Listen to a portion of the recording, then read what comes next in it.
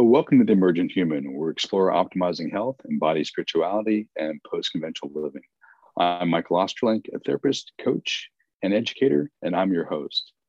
Today, we have a special guest, a returning guest, Michelle James. She is CEO of the Center for Creative Emergence and a Creative Emergence Coach.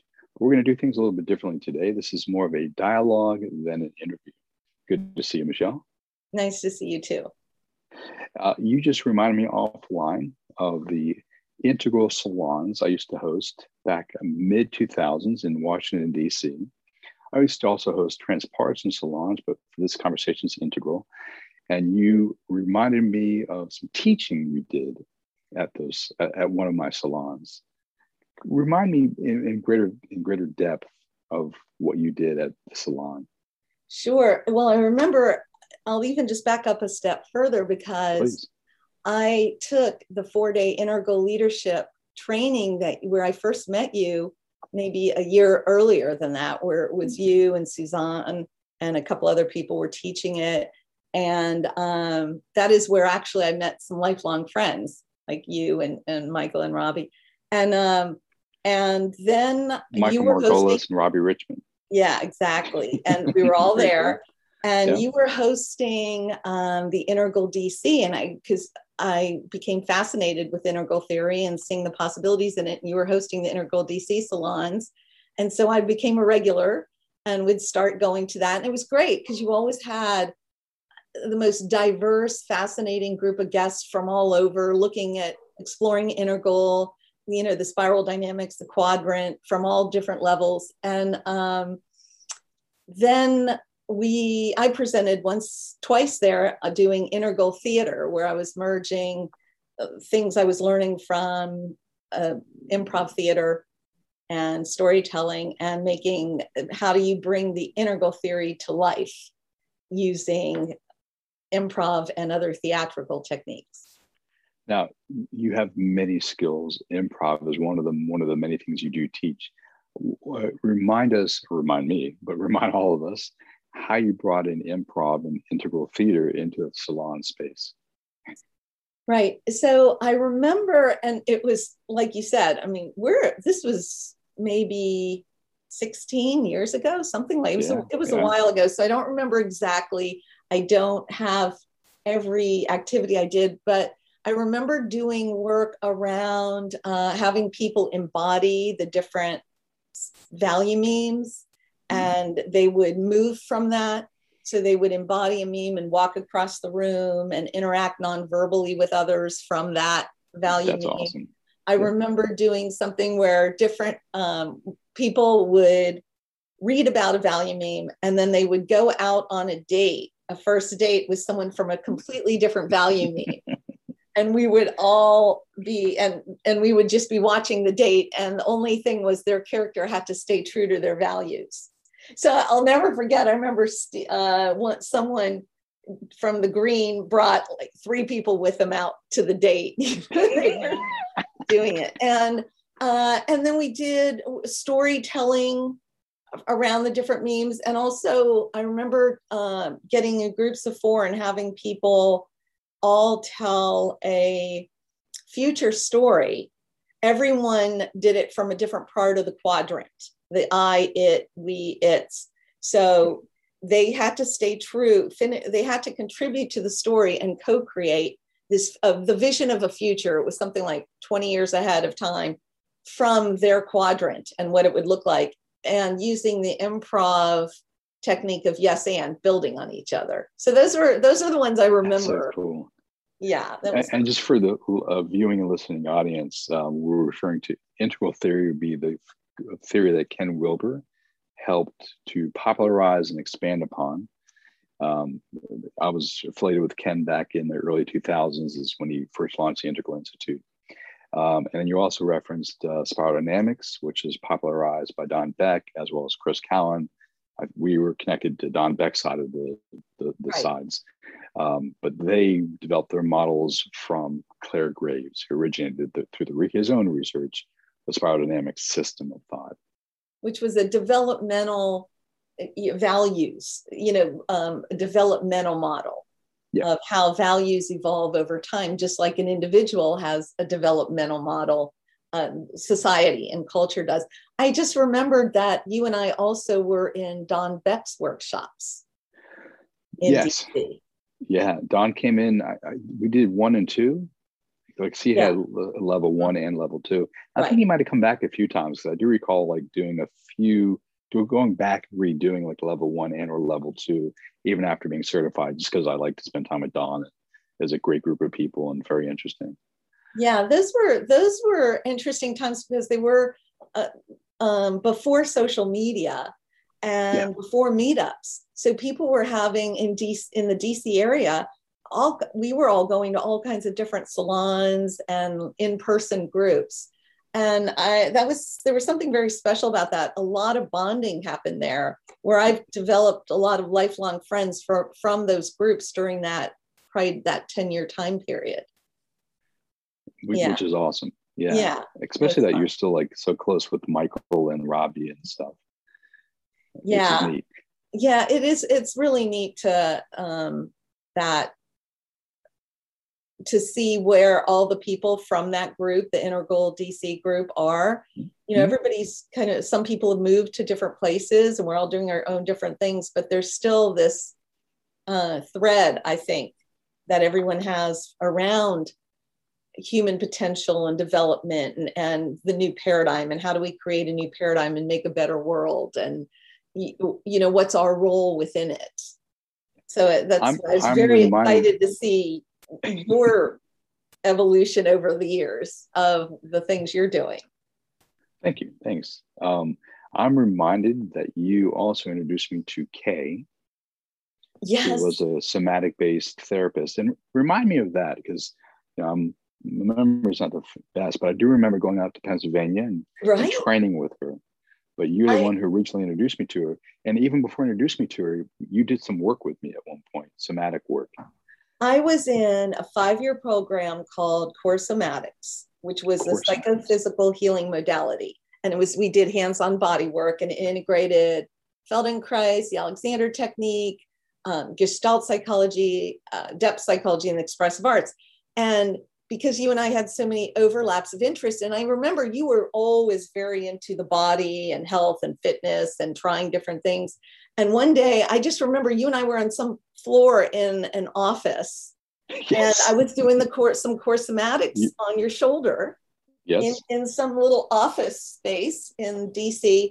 And you really gravitated toward it, that you went and spent, I think, a weekend with Kay, getting body work from her and trained on her core somatics techniques. But then I know you've also done so many other body-centered kinds of practices as well. What was because every time I would check in every couple of years, you were on something new.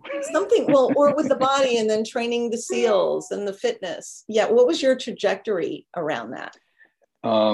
So I did my postgraduate training at CIS in their somatic psychology program. And the reason that actually I did that was completely an exploration of an experience that I had. I was doing some non-ordinary stage work. I got in touch over many, many hours, some deep psychological / spiritual issues related to breath, and came out of that going, I need to understand what the hell just happened. That was amazing. So then I went back and I studied CIS. Don Johnson, who ran the program, was one of my professors, and Tina Stronstred, and there's some other professors there that I also had too, Judith Weaver. And I did about, I think, almost a year there. And it was just amazing. And I'm always curious. So like, I don't know that, I answered my questions. I know exactly what's going on in my body and I can move on. That's never the case. But, I learned a lot. And I could integrate what I learned over that year into my work as a therapist and then eventually a coach. And then, as you mentioned, I did do the 3-week SOF Academy, which is a program run by SEALFIT back in 2009, which is a program to train young men who want to go Navy Special Warfare or Navy SEALs. I was 39. I wasn't 22. I wasn't going to Navy Special Warfare, but I did the program anyways. And I trained with some amazing young men, all who've gotten their tridents. They're all SEALs presently.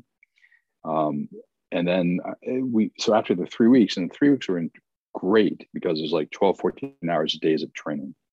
We started meditating by 5:30 every morning. And then we trained till like 7:30 that night. And a wide variety of stuff, meditation, yoga, also like you can imagine from former Navy SEALs, like very physical training, beaches, oceans, grinder, PT, the mountains, all that kind of good stuff. And then we finished it off with what was called Kokoro Camp, which was modeled after Hell Week, which is like a 50-hour camp, no sleep. And you literally spend 50 hours in multiple different venues, from the beaches to the oceans, the mountains, on the grinder, just showing what you're capable of doing physically over 50 hours. And what was really cool about that is, I survived, which is cool. I did well. I made some amazing good friends who I still have friends, 10 years later. But the gentleman who founded the program, Commander Mark Devine, liked me. We hit it off over the 3 weeks and the 50-hour course. We both shared Wilbur in common. He was very interested in integral theory. He was very interested in somatic psychology. He was a yoga practitioner and teacher. He's a longtime meditator into the martial arts. I'm a longtime meditator into the martial arts. We had a lot of it in common. And he brought me back a year later to help him build out a program more civilian oriented, meaning like what we learned in the 3 weeks is spread out over a year, but scaled. So it's not just for like 22-year-old young men, but for hockey moms and dads and CEOs. And I just fell off the couch and then never moved to I'm an elite athlete and I want the next best thing. And I spent about 10 years working with him, building out those programs, building other programs, and running and leading or co-leading some of those programs too. So yeah, the somatic stuff and the kind of the hardcore fitness stuff kind of came together over that period of time. Amazing. Yeah. And that's one of the things I think that we have in common, as well as a lot of people that are kind of in the overlapping arenas that we are trying to look at. How do we create what's next? And that is sort of a foot in sort of the mainstream and what's going on, and really valuing and appreciating what is, and also a foot in the kind of what can be and what might emerge and how could that look, and kind of navigating that, to use Ken Wilber's word, transcending and including that. So really valuing health and fitness and all the programs that are already existing, and then also going into some of the more alternative ones and exploring things that are that are off the beaten path, but not to the negation of the ones that are on it, just kind of like a yes and, to use an improv term, like yes anding that which already is. And in that, being able to look at how do we, serving what wants to emerge. And I think it's interesting that your podcast is Human Emergence. My work is Creative Emergence, which they're both completely connected, overlapping. But the idea of emergence. And I know we came on here today with absolutely no plan of what we would talk about with it, except for just that we're both interested in emergence. So we might start exploring from there. So I have a question for you that's just coming into my own mind. And that is, why did you call this podcast Human Emergence of all the names that you could possibly have chosen? What was it about? Yeah, great question. It's also the name of my coaching program. Okay. Human Emergence. I coach for other programs, but the program I created that I run myself is called Human Emergence. And it's for a few reasons. One is, in working with a lot of people, seemingly a lot of people think, oh, there's an end state. I'm going to get to that point, whatever that point is, and then I'm done. Like I'm enlightened, I'm optimized, everything's perfect. And that's never, my experience coaching hundreds and now thousands of people and doing therapy with people, that's never true. There's never, like, unless you're dead, there's never a final stage. Even some metaphysical beliefs that I might hold, it's not even dead is not a final stage. But there's always continually emergence over time because life conditions change. And what the skills and capacities and mindsets necessary to adapt healthily to changing life conditions are always going to change and emerge and grow and develop over time. So there's no final end stage. So when I work with people, I help them, I encourage them to think that way, like it's a continually unfolding process. Mm-hmm. And then when I do my policy work, it's very much the same thing. In the transformation space, I try to help people understand that as progressive, if I'm working with progressive folks, as they think they are, today's progressives are going to be tomorrow's reactionary conservatives. Because whatever is progress today then becomes stabilized in the culture is then reacted against the next stage of progress, whatever that might be. And if you think you have it, oh, this is the worldview, this is the final worldview, if they just listen to me, I mean, that leads to millions of deaths we've seen historically over time when you think you have the right answer and you force it on other people. But it's not true. I mean, all the deaths aside are horrible, but even like this final vision of a political utopia is not true. Mm-hmm. Very similar to individuals' life conditions continually changes. The world globally, or even nationally or locally, conditions continually change. So like there's always a continually emergence of what we might call progress over time. Mm-hmm. So, you know, that's kind of those two things play in my mind with the human emergence. It's a continually unfolding process of what it means to be human and the skills, capacities, and mindsets necessary to thrive in ever-changing conditions. How's that sound? Yeah, I love it. And of course, I resonate with so much of it. And I love what you said about, you know, and it is true. And it's true as an individual, no matter what area you're talking about in any area of your life, you know, what your status quo comfort zone and what you believe at any given time is subject to change as you shift, grow, change, evolve, as the world shifts, grows, changes, evolves. And, you know I work a lot with people sort of at the edge of what they know, you know, at that inflection point between the edge of what they know and the emergent unknown, that which hasn't yet emerged, but it's in the unfolding, but it's not yet visible or knowable. And that can be exhilarating place to be. And it could be a really scary place to be. And when it's a scary place to be, it is easy to hang on, right? It's easy to go back and sort of cling to something that's familiar, because there's almost this little chasm of, you know, it's between the trapezes or a little like a break or something where you're no longer connected to what you were connected to. And it could be anything, a job, an idea, a belief, a way of thinking, a capacity, but the new one hasn't fully formed or emerged and is not complete yet in your consciousness. So there's this fertile unknown space. And I know we see it as this kind of a live space of potential, but when you're in it, it can be really disconcerting, discombobulating, and you know, I know, just to the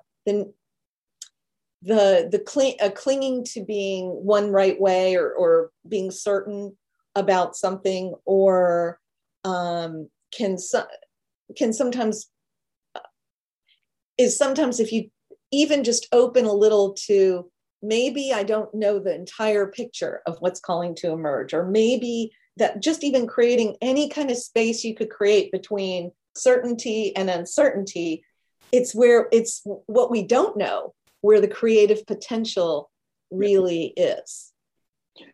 You know, I just had this conversation not too long ago. Someone asked me about some of this stuff, and I said, I think human beings tend to be conservative, and I don't mean politically, energetically, and I think it's an evolutionary imperative for us to be conservative energetically, because we couldn't afford over hundreds and thousands and millions of years to expend energy that we couldn't afford to expend because it might be a non-survival.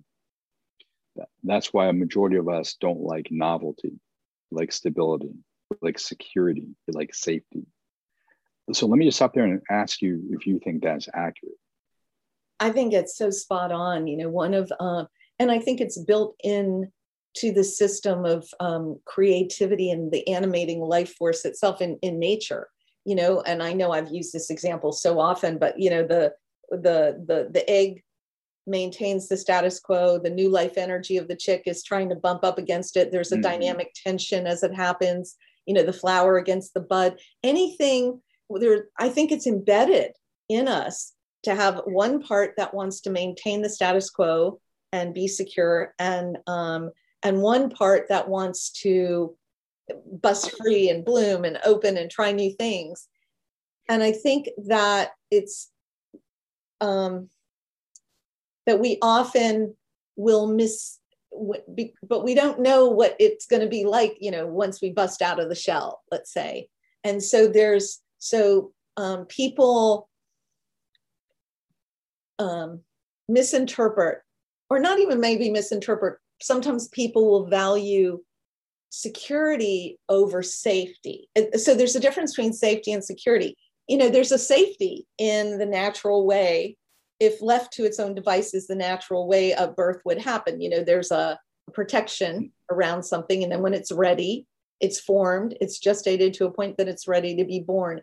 And it might not be comfortable. It might not be pretty. It's often super messy, but it's still there's safety, but it's not secure.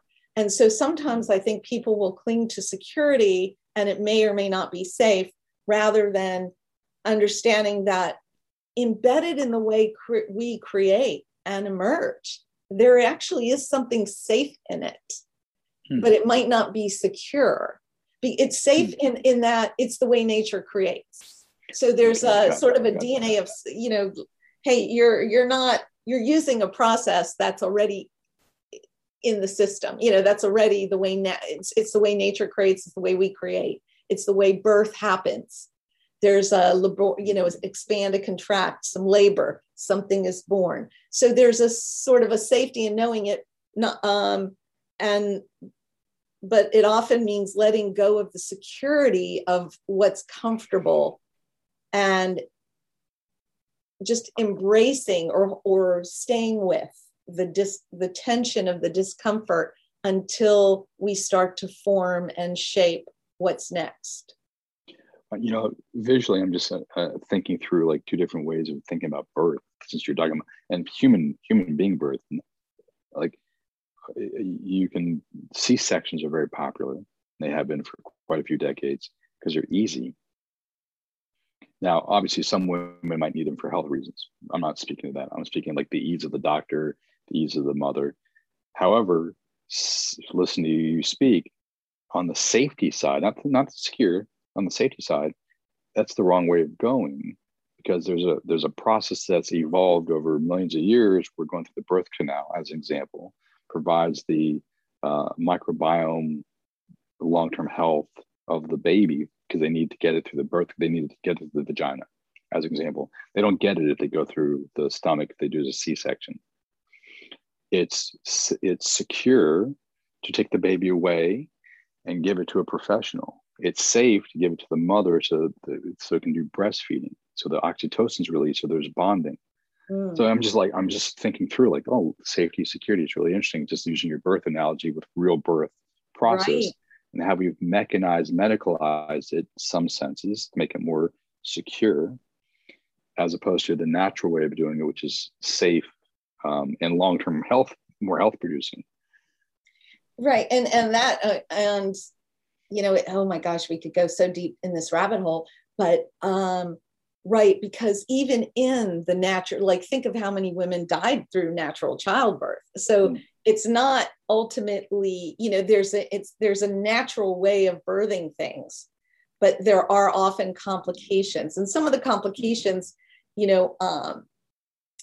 I know when someone's trying to birth like a new product or a new business idea or something soulful that they want to put out into the world and create, there are choices, there are sort of systems in place within us all, that where we got educated or socialized in certain ways that took us out of our natural way of knowing, or took us out of the belief system, out of the faith in our own intuitive ways of knowing, that we then have to go back and consciously learn. And so sometimes it might mean that you in any kind of creative birth, if I look at my role a lot with my coaching as a midwife. I help them birth something new in the world. I often say, I'm the midwife, not the nanny. I kind of help it be born, and shape it, form it, structure it, and then kind of put it out there. And depending on who the person is and where, what kind of belief systems they've carried, what kind of experiences they have, what kind of gift, skills, challenges they are, how they create, there's so many different things that inform how the process is. For some people, it is sort of like the easy birth, it just kind of plops right out.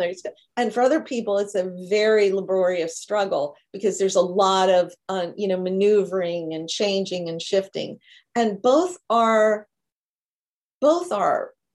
create the larger safety in that this is going to happen. Just this, even to use your analogy with the doctor, so sometimes it's not safe, right? Or it's not life-giving for the mother or the baby in certain circumstances to have the baby without a C-section.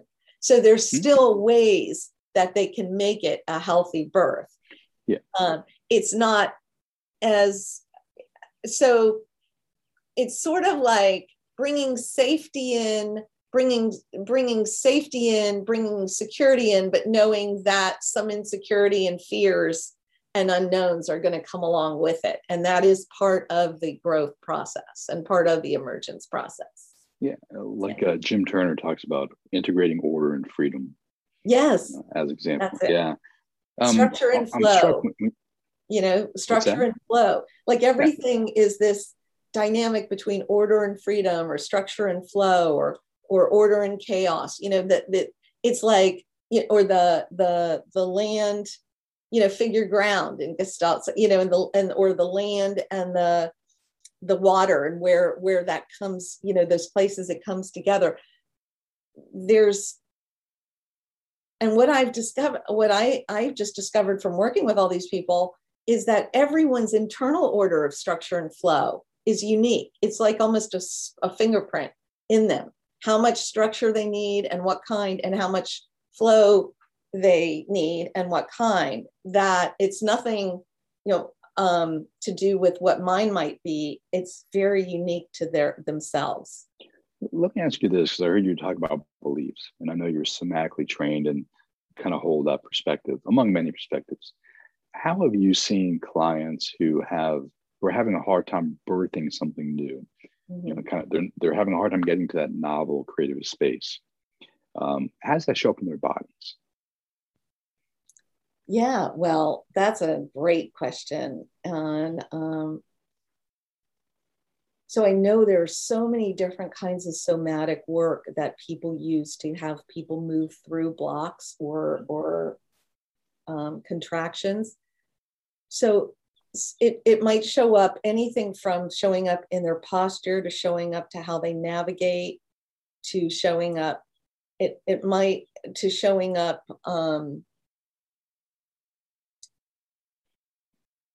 to how their body will impact, how they hold their body will impact what they think. Also, though, it shows up all of us. It shows we have our habitual ways of moving and our habitual ways of expressing. And so a big piece for me is the pattern breaking, going into the non-habitual. That there are ways, what I did learn in the core somatics and other somatic based trainings I've had is there are ways of getting people to break their somatic habits to create space for new, more life-giving habits. And no matter how old someone is, there are ways of working with it. And that when you start to move the body differently, you begin to think differently. Truly, when you, or even, I know in theater, there are things and improv things that there are games around levels. Sometimes you're sitting, sometimes you're standing, sometimes and where you are in space and how you're sitting and how you're being might inform your character, or it might in improv, it might inform what you're thinking. So I know I use, no matter what, who I'm working with, corporate, government, or public workshops, I always use a lot of body-centered work to get people moving in their body differently, so it frees up their mind to begin to think differently. What about you? How do you? I love that. Yeah. Yeah. When I work with people to help them think differently, I usually start actually in their body, and I have them see how their limited thinking or strict binary thinking, or their black and white thinking, or their status quo thinking, or however it's framed, because everyone's different how I talk to them about it, shows up in their body as a lack of flexibility. It can show up, like you said, posture. It can show up in muscle tone. It can show up in respiration. And it's fascinating because you can work like you do. I can work through their body and free some of those things up, and then create some new habits and some new movement patterns. And that changes the thinking. But I've also had people change their thinking, and notice it shows up differently. Like their body shows up differently as a result, because their thinking shifts. Yeah. So it's not one way. I think it works both ways.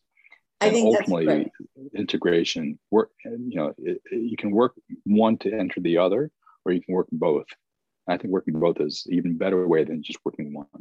I totally agree. Yes, I think that's a great point. It's both outside in and inside out. It's like everything in nature. There are some things. If it's also the. It's the paradox of, do you move from the inside out, just to your own rhythm, but we also live in a society where other people influence how we'll move with them. So it's, we're moving from the outside in or inside out with others, but also within ourselves. Sometimes we get impulses from the body that we can learn to move from those impulses, and it changes our thinking. And then sometimes we change our thinking or our breathing, or do, or draw something, or, do something. And that changes how we are in our body. 100%. I think it is the both and that's making me also think of the idea of that I see a lot, and it comes up a lot in creative emergence. And I wonder if it comes up for you, sort of that integration, or the dance between agency and communion. The dance between your own unique self and your own unique impulses and your own unique creativity, what you want to put out to the world, and what the world needs, and what others are doing, and how what others are doing will inform what that is.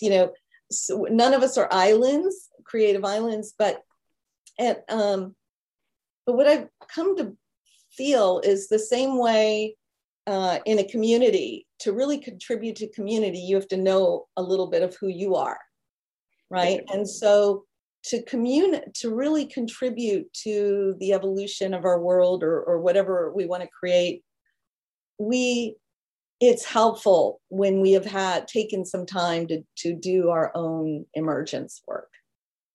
Get to know. I completely agree, and I love the agency and communion idea. And I would say that one person who's been really helpful with me on that is Dr. Stuart Sabatsky.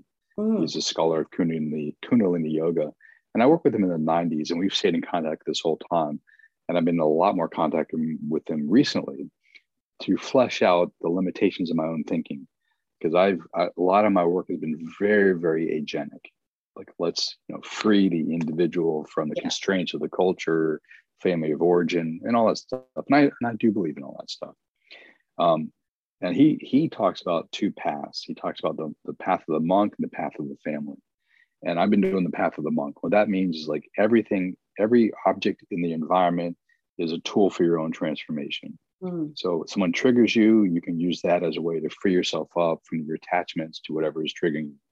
And I work with the people somatically to do that. His point is, like, okay, that is a path. It's a very agenic, I'm in my cave path, and everything is like a real but an illusion, and it triggers me, and I can use them to free myself from it. His thing is the family path, which is the relationship path. So it's not about me freeing myself by using you because you trigger me. It's about us relating differently.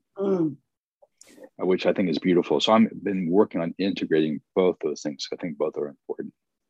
I love that. And I'm working on that in my own life. I think I too have had more the path of the monk. And then, and yet I've always been drawn to group programs, and not both facilitating, but also participating. A lot of my trainings and healings have been in group, and I've evolved or grown or got to see parts of myself that needed healing or transforming through group and through the relationship. So I think both are truly significant. And it's sort of like a great improv ensemble that I imagine is also, I know that's true in a jazz group or also, you know, in any kind of sports, that each individual has to do their, you know, does their part. They have to have some degree of agency. And, but also they're in emergence. The whole that emerges is greater than the sum of the parts. Yeah. And and it needs it needs the individual, it needs the relationship between the individual, and then it needs that third thing, the field, the creative emergent field to help inform. And that's when we get more of the flow. I love that. Yeah, we haven't brought in the field yet into this conversation. I know. But we might need to say that. But I do want to I want to speak to something, because you said like you've been in communities which have been really helpful to you learn for your own healing. Yeah.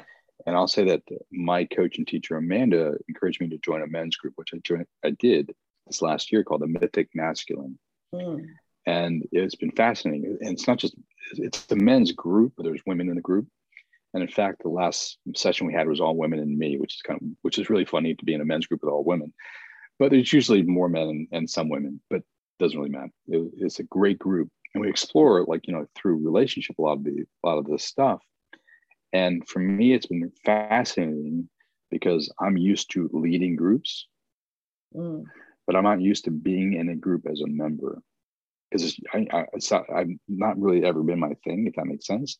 And it's been really cutting edge for me and challenging in a really good way to like show up differently, not as the therapist coach, but as a man, human being who wants to relate to people differently.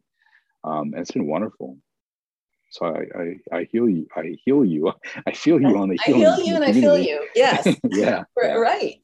Yeah, absolutely. I definitely have gotten value of both, for sure. There are things that I've done either on my own that have been immensely helpful, where I get some of my greatest, you know, insights kind of in my own emergent space.